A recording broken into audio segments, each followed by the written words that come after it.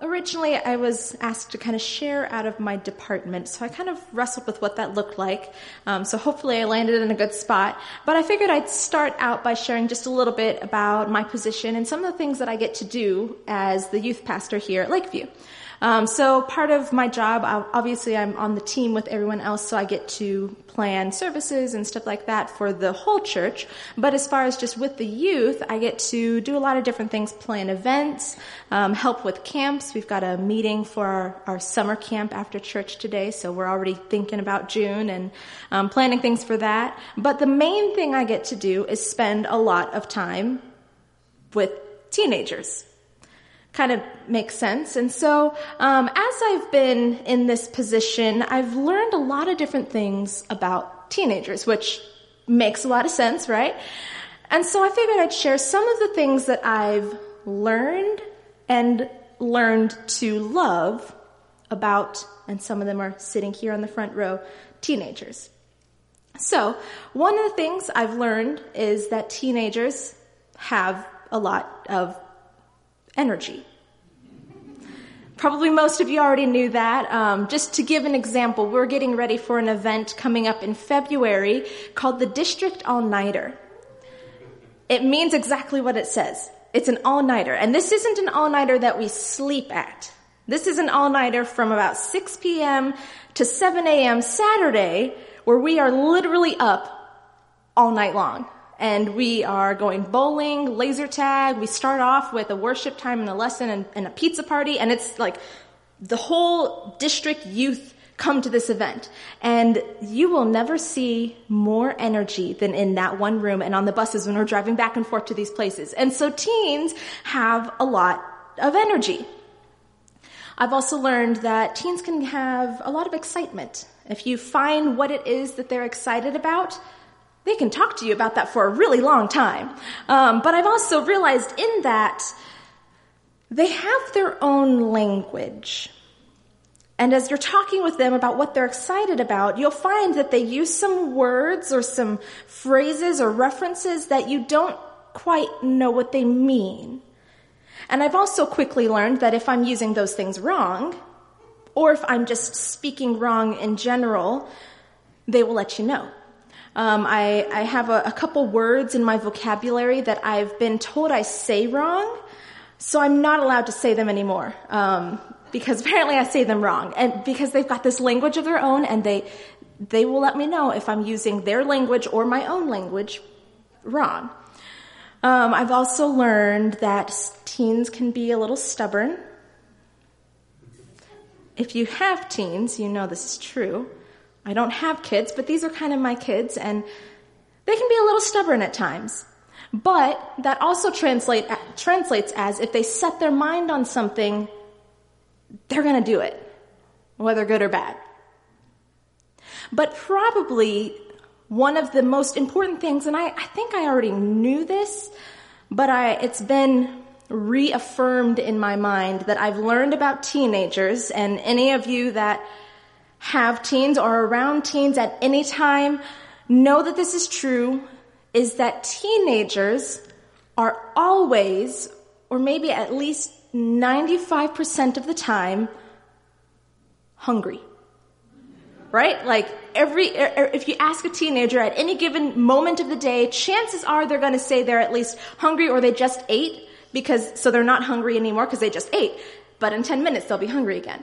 And that's just teenagers. My brother, I remember he was constantly eating and had a hollow leg and just could eat all the time. And he, I guess, is still a teenager because he still is like that. But they're always hungry. And I've realized that as a result of this, a lot of our events with youth revolve around food. Because food, and we're hungry. And so we like eating food. And so I've also found out, though, the times that they've come over to our house, they'll eat us just about out of house and home because there's never leftovers. They will eat all of the food that we put out. If we bring food over to youth group, it will be gone.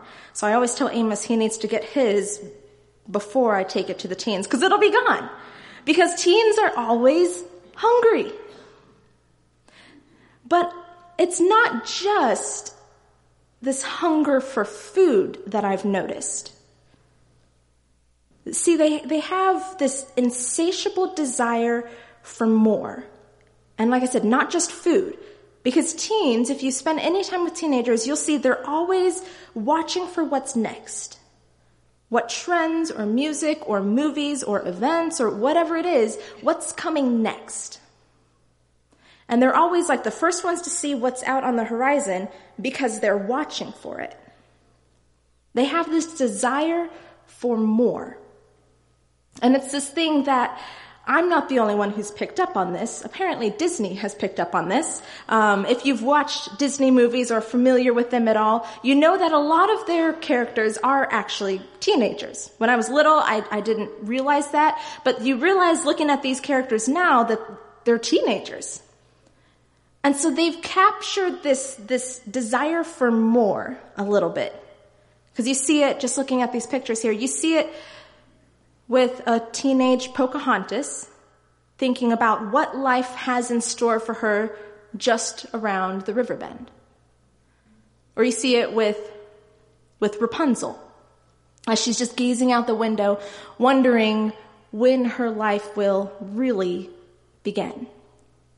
Or you see it with Aladdin, just kind of as he's looking out over at the palace, wondering when he will be something other than a street rat, because he's got to be more than that.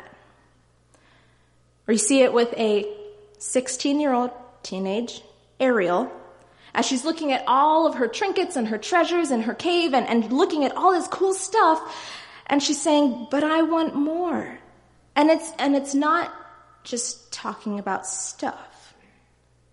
You see, they've kind of captured this little piece of teenagers that we wouldn't normally think of a teenage trend, but teenagers are always looking for more. They're always hungry for something new or next or bigger, something more. And as I think about that lesson about teenagers that I've learned and really come to love about them, I wonder if perhaps we could learn a thing or two from teenagers in that area. What if, at least in that sense, we were meant to be a little bit more like teens? If you would open up your Bibles to the book of Ephesians, we're going to be looking at a passage in chapter 3. And in the book of Ephesians, Paul is writing to the church at Ephesus. And just a little bit of background on them. This is a group of believers that had already been formed before Paul first met them. And they believed that Christ was who he said he was. They were practicing Christians, but they needed a little bit of guidance. See, they hadn't heard about the Holy Spirit yet. And they were still baptizing in the name of John the Baptist because they hadn't even heard of the Holy Spirit. So they were believers, but they needed some guidance. And so Paul, as a result, came and ministered to them, and he spent 3 years with the church at Ephesus. And he was teaching with them, he was preaching in the synagogue, and he was trying to show them what it meant to be a church. And as a result, when he left, there was a lot of weeping, there was a lot of tears, because they had grown pretty close to each other. And so this is the church that Paul is writing to. This church that he's developed a very strong bond with, he cares for deeply. And so this book is the letter he is sending to them. He can't be with them at the time. So he sends them this letter because he cares so deeply for them. And some of them he doesn't even know because the church has grown so much since he's departed. And so he sends this letter, and it probably would have been first at Ephesus and passed around to other churches as a result of the churches that have grown from this initial work in Ephesus. And it's meant to be a letter of encouragement, but also a reminder of just some basics in Christianity. And so he starts off just kind of reminding them in the first part of Ephesians about the big picture of what this faith is meant to all be about. And so he focuses how in Christ, everything is set on this solid ground. Everything is unified in Christ. And he's just kind of giving them this wide view perspective of what it means to be a Christian. And then in the second half of the book, he moves into explaining kind of some tips to live by, some practical advice. He talks a lot about unity within the church and what it actually looks like to be the church. But right in between these two big themes, he offers a prayer on behalf of the Ephesians and really anyone who was reading this letter. And we can tell just right off the bat that it's a very sincere, very heartfelt prayer. And so it's found at the end of chapter 3 in verses 14 through 21. And so that's going to be our text for this morning, our main text. And if I were to give this text a heading, I might title it Praying for a Teenage Church. So if you would read with me, Ephesians chapter 3, verses 14 through 21. For this reason, I bow my knees before the Father, from whom every family in heaven and on earth is named, that according to the riches of his glory, he may grant you to be strengthened with power through his Spirit in your inner being, so that Christ may dwell in your hearts through faith, that you, being rooted and grounded in love, may have strength to comprehend with all the saints what is the breadth and length and height and depth, and to know the love of Christ that surpasses knowledge, that you may be filled with the fullness of God. Now to him who is able to do far more abundantly than all that we ask or think, according to the prayer at work within us, to him be glory in the church and in Christ Jesus throughout all generations, forever and ever. Amen. So just to break down this passage a little bit, at first reading it, it's only 8 verses, but there's a lot there. And so first, what exactly is Paul praying for them? There's 5 things that I see he's praying for the Ephesians and anyone reading this letter in this passage. The first is strength in verse 16. Specifically, he's asking for them to be strengthened with power. It's the kind of power that we read about in the Gospels when Jesus is doing miracles and healing. It's this mighty works power that Christ has. It's an explosive power that he wants the believers to have. And this comes through the Holy Spirit. This is why in the book of Romans, it says that the same power that rose Christ from the grave lives in us. Because that same Holy Spirit lives in us if we are believers. And so with that strength and power that Paul is asking for the church comes the second thing he's praying for them, faith. And it's not just a head knowledge faith, like I know what I'm supposed to do. I know who Jesus is. It's more than just this head faith. It's a passionate, fully convinced, beyond a shadow of a doubt faith. It's the kind of faith that Jesus says can move mountains. And it's this deep, excessive faith that he wants rooted in their hearts. And as a result of this faith, these things kind of build on each other. As a result of faith comes love. And he's giving 2 pictures for us. He says, first of all, I'm praying that you're rooted in love. And so he gives us this picture of a tree rooted in the ground, and it's firm and it's strong, and it can withstand the winds that come through the storms. And the second picture he gives is a picture of a building with a strong foundation. And both of these pictures have a very strong connotation to them. It's strength. It's not just love like, oh, I feel good love. It's strong love. It's the kind of love that endures. And he prays that they would have that kind of love and that it will give birth to faith. The fourth thing that he is praying specifically for them is comprehension or knowledge. And it's not just to know about God's love, it's to be able to internalize God's love and to know it because they've experienced it. See, there's things that I can't understand because I haven't experienced them. And so he's praying for a love and a knowledge of that love that they know because they felt it. And finally, he's praying for fullness. In verse 19, he's praying that they would be filled with the fullness of God.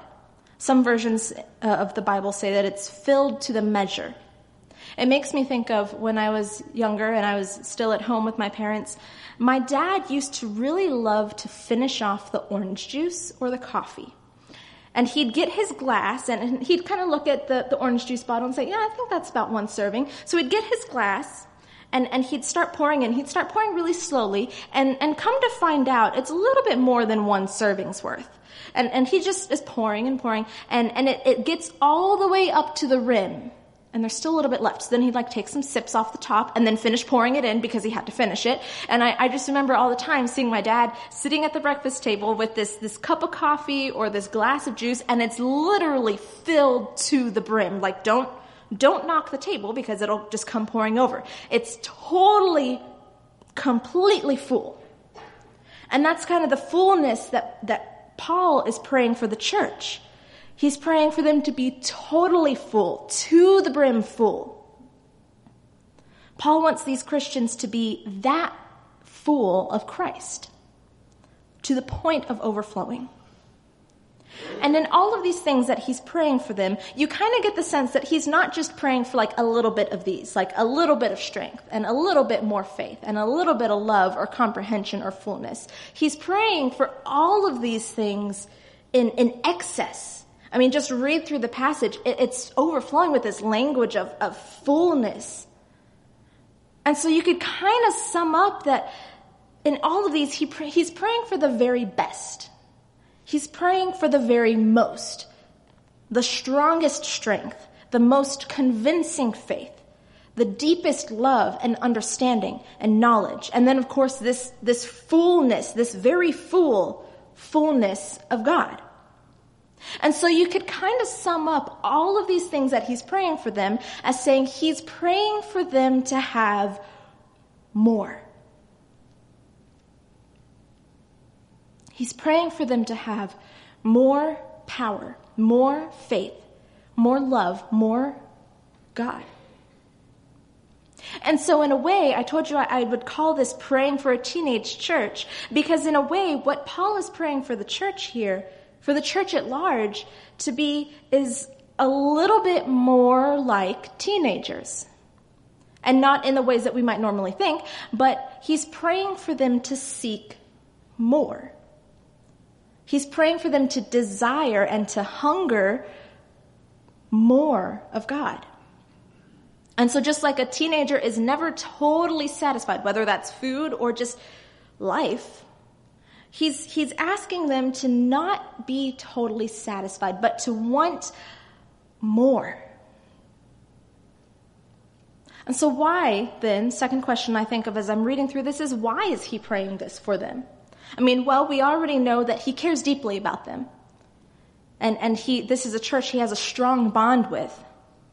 Earlier in the book of Ephesians, we see that he's also heard about their growth and their faith. And this is kind of a reminder, he may not know all of the people that he's writing to because the church has grown.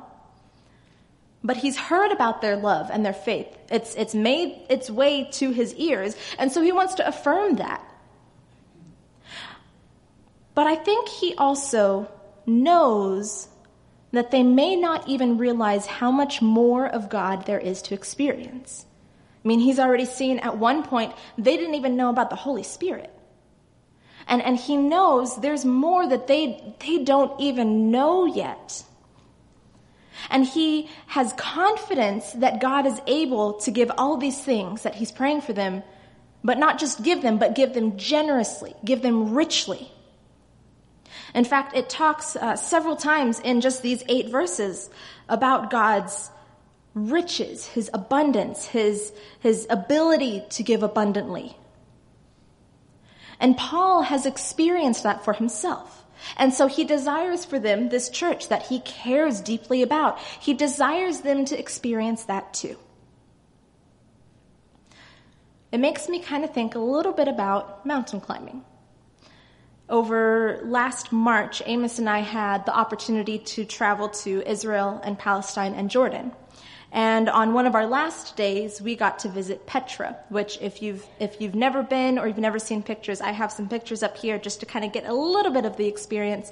But it's an entire city that's built into the rock. And as we went, if you know me, I love history, especially any kind of like ancient history. And so this is the kind of place that I could spend literally the entire day, maybe more than that, just walking around looking at everything because I love taking in history. Unfortunately, we only had a few hours. And so we're walking around trying to decide what to see, where to go, what to do, because we know we won't have time to do it all. And instead of trying to walk down along the bottom and see everything on the bottom, we decided to go up. We decided to climb up, and don't worry, this is allowed. It's not illegal to do this. But we decided to climb up higher so that we could kind of look out around at everything else. We figured, well, we're not going to make it all the way down that way, down the path, so let's just go up and see it from the top. And so Amos starts climbing up, and it was pretty warm, but kind of nice, warm, pleasant time. And we start going up higher. And every time we get up to kind of another level, I'm like, okay, this is high enough. We got to make sure we've got enough time so that we can get back to the group when it's time. We can't go any higher because if we go higher, it's going to take longer to get down. And every time, Amos kept on climbing higher and said, oh, come up here. You got to see this. And he kept on going higher. I'm like, okay, I don't know. You can just go up there and tell me if it's cool. And if it is, maybe I'll come up. So he'd climb up. Oh, this is really cool. You got it. And so it just keeps going and we go higher and higher and higher. And you can see in some of these pictures here just how high we are. And it doesn't look very high in the pictures, but if you look at the top corner picture, you can see a little tiny, tiny person in the bottom right-hand corner of that picture. So we were pretty high. But as we went higher, we kept on finding these new things, these cool things. We found these like burial tombs or possibly houses and these little chambers. And the higher we went, we found these amazing things to look at. But I wouldn't call me and Amos necessarily serious hikers. But I would think of my sister-in-law, one of Amos's sisters. I would consider her to be a serious hiker. And she's worked at several national parks and has hiked all over the country. And she's, like I said, what I would call a serious hiker. And so I asked her if she would send me some of her pictures from her most favorite hikes. And then she told me a little bit about what it took to get there. And so this first slide is these are also, mind you, all pictures that she has taken. So she's very talented at photography. But this is a hike that she said was at Glacier National Park. And I asked her to kind of tell me a little bit about it. She said it was an 18-mile hike. And when she was texting me these pictures and telling me a little about them, she said of these pictures right here, we hiked for the entire day. I wanted to give up on making it to the fire lookout, the highest maintained trail in Glacier. But Matt, her boyfriend, literally pushed me when I needed it. And through lots of stops and tears, we made it to the top to one of the most beautiful views I have ever seen. And this is up top at that fire lookout. She couldn't decide on a couple pictures, so she sent me several. So here's a few pictures from some of her other hikes.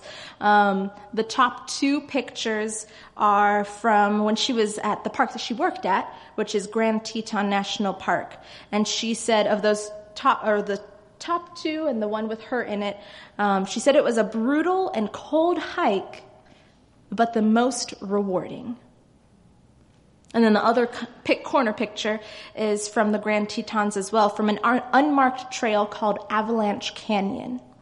And she said this is her favorite hike in the entire park because it's so isolated from other hikers, and you get to view the Middle, South, and Grand Teton from the backside.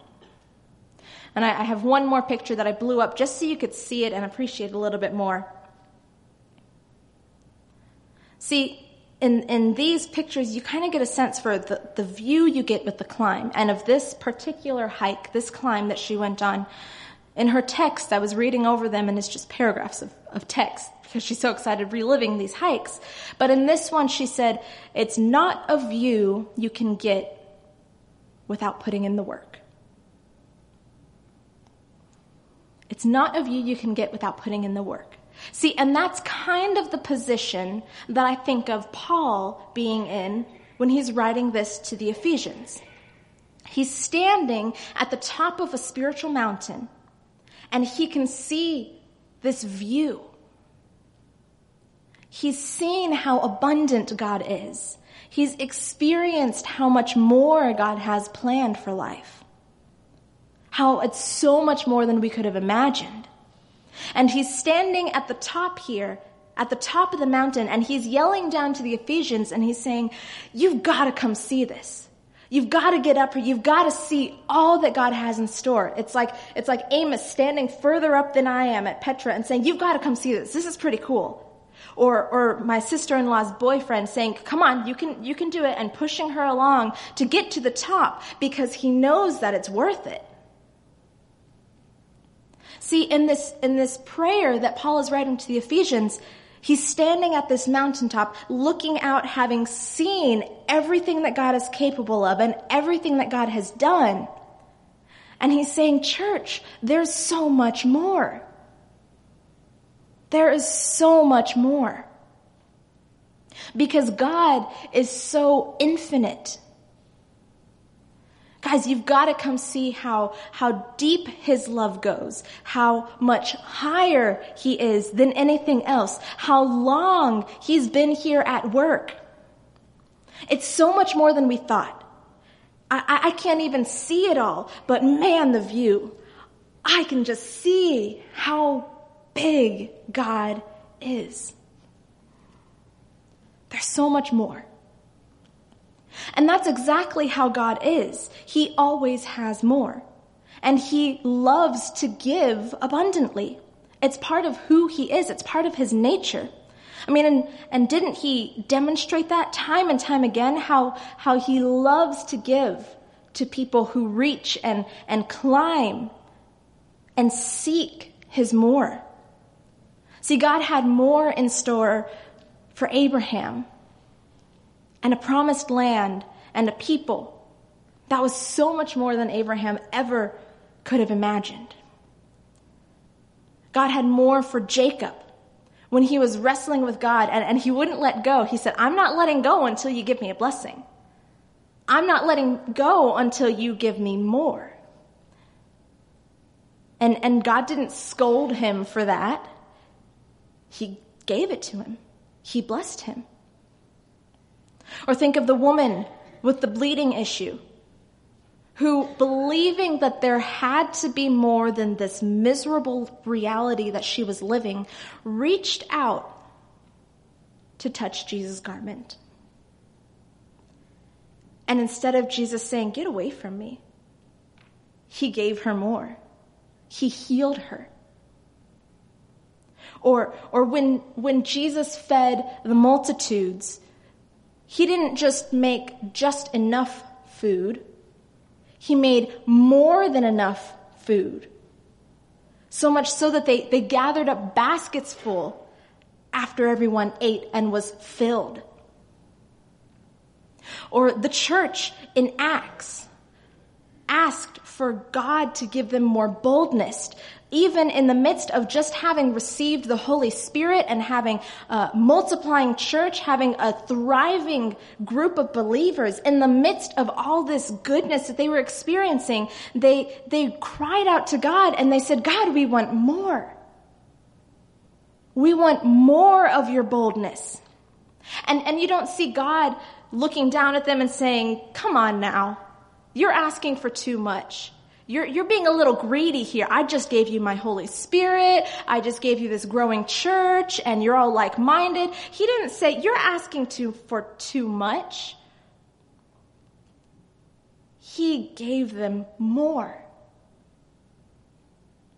See, God loves to give more. And he's already given us everything when he sent his son to die on the cross for our sins. And then, even then, when they laid him in the tomb, I can just picture him up in heaven looking down and saying, but wait, there's more. See, God loves to give more. In Matthew chapter 7, verses 7 through 11, we see just how true this is. It says in verse 7, "Ask, and it will be given to you. Seek, and you will find. Knock, and it will be open to you. For everyone who asks receives, and the one who seeks finds. And to the one who knocks, it will be opened. Or which one of you, if his son asks him for bread, will give him a stone? Or if he asks for a fish, will give him a serpent? If you then, who are evil, know how to give good gifts to your children, how much more will your Father who is in heaven give good gifts to those who seek him?" See, God, as our Father, loves to give more.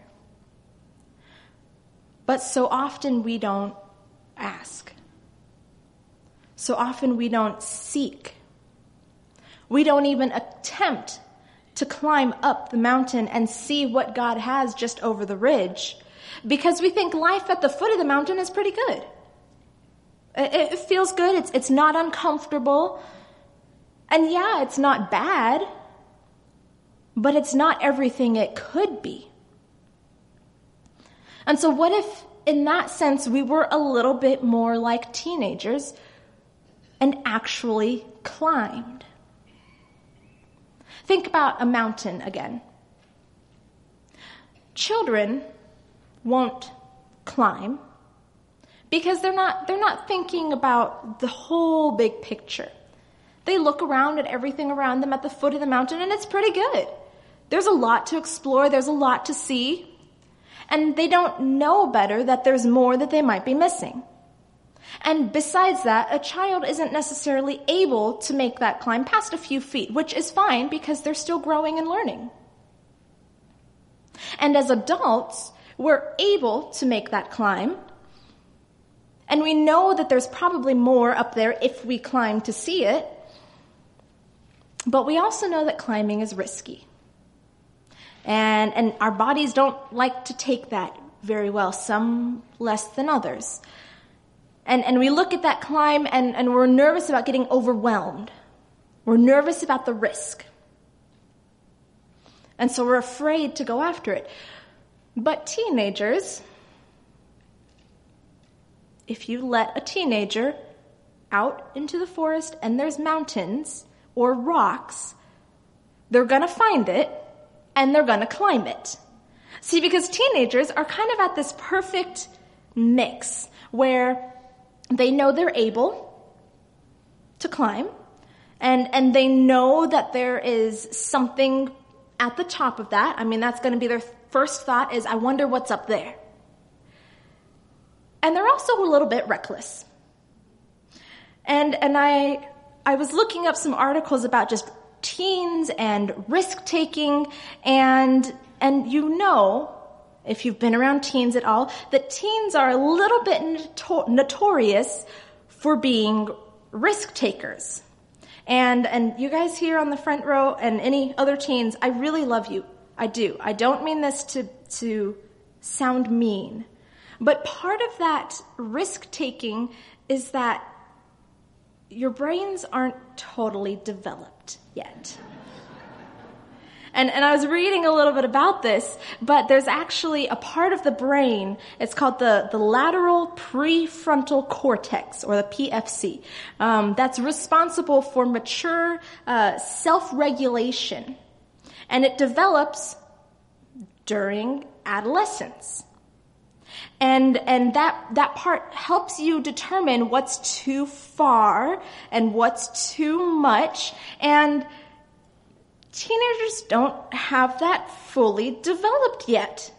And there's other factors that play into their desire to take risks, but that's a big part of it. And so teens, they're risky. They take on this risky behavior, and they're more likely to take extremes. And so a teen seeing a mountain is going to say, I think I'll climb that. I think I'll see what's at the top. Because they know they're able. They know there's something good up there, and they're not quite thinking about maybe how dangerous it could be. Exhibit A would be this picture. This is a real picture. It's not photoshopped. The caption for this picture online reads, "German tourist receives life ban from Egypt for climbing Giza Pyramid.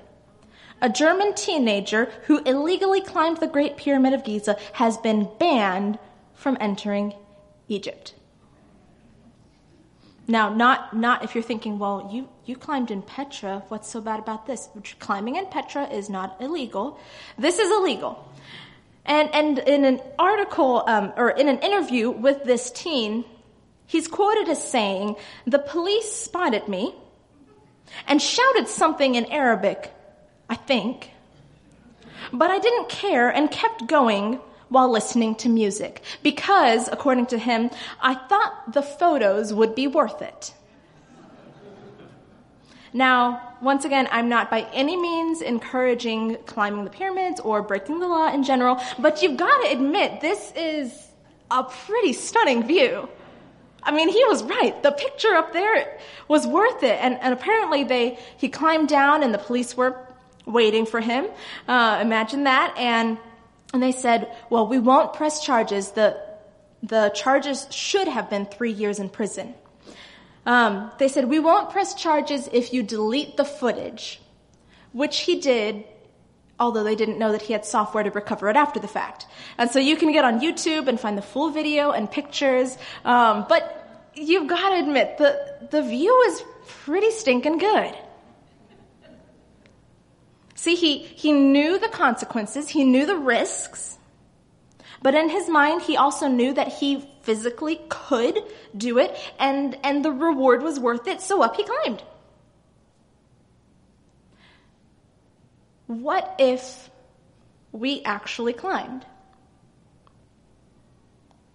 What if we didn't settle for the ground view of life, but we insisted on climbing and getting this better view and getting more? What if in that sense we all lived a little bit more like teenagers, believing that there was something more, reaching for more? And to be clear here, I'm not talking about more stuff or more money or more fame or more of anything in this world. I'm talking about more of God. What if we truly believed that there was more of God to be experienced and that He had spiritually more for us? And we reached for it, and we climbed to see it, and we asked God to pour it out on us. Just imagine with me for a minute, what would our prayers look like if we asked God to work and move and actually expected Him to? What would our marriages and our families look like?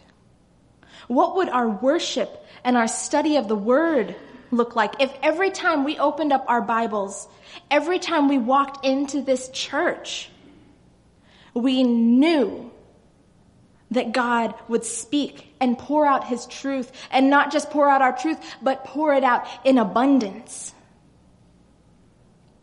What would our church look like? What would our church look like if instead of staying where it's comfortable, we could look out over the horizon and say, man, this church is on the move. Do you see where it's going? And we believed God would work powerfully through the hands and feet of His bride, the church, for His glory. Imagine what our lives would look like. Church, there is so much more because God is more. There's so much more because God is more. Don't settle. Open your eyes. Do you see it? Start climbing. Ask for it. Reach for it. Seek it. Expect it. Because the higher that we climb, the closer we are to getting to see God and all His fullness.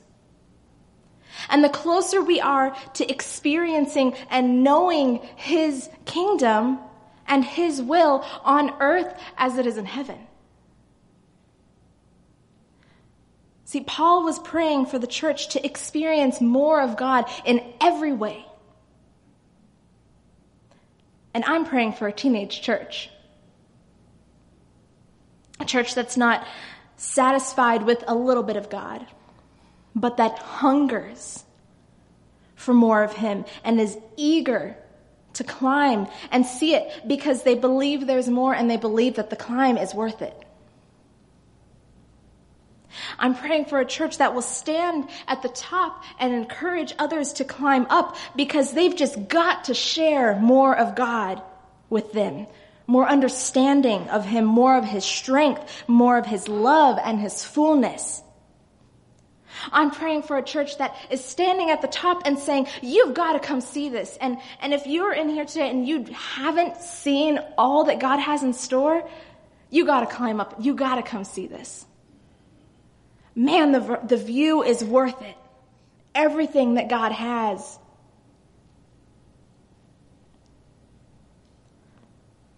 There is so much more because God is more. The worship team is going to come up here and they're going to lead us in a simple chorus as kind of a response. And you've probably heard it before. It just goes like this. More love, more power, more of you in my life. And the second part says, and I will worship you with all of my heart, with all of my mind, and with all of my strength, for you are my Lord. And if you're hungry for more of God, I want to encourage you to use this as a prayer, to ask him for more of himself. Would you stand with me?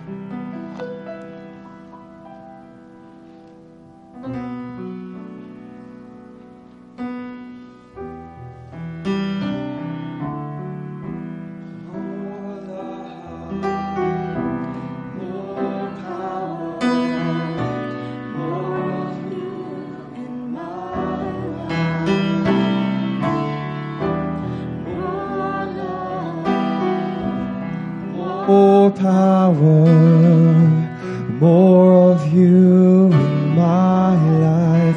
I will worship you with all of my heart. I will worship you with all of my mind. I will worship you with all of my strength, for you are my Lord. You are my Lord. More love.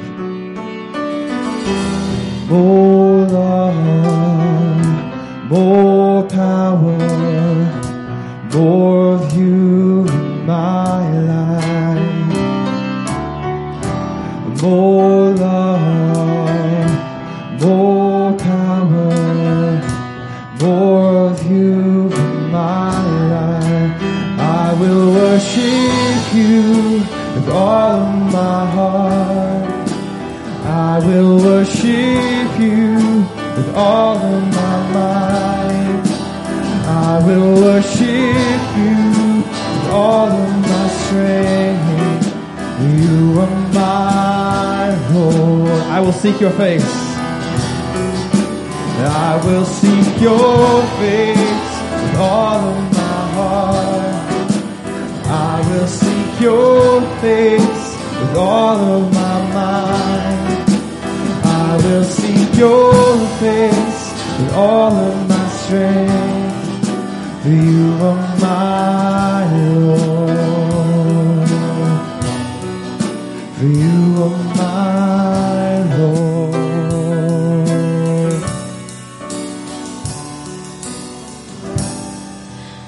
Father God, would you help us seek you more? Give us a hunger and an eagerness and a belief that there is so much more. Father, give us the strength to climb, the desire to climb and not be settled with just a little bit of you. Just a little bit of you in our church, in our family, in our prayers. Help us to have this desire and this deep, insatiable hunger for you, God. And help us climb so that we can see it. Father, we want more of you. We ask and we seek more of you. In your holy name, amen.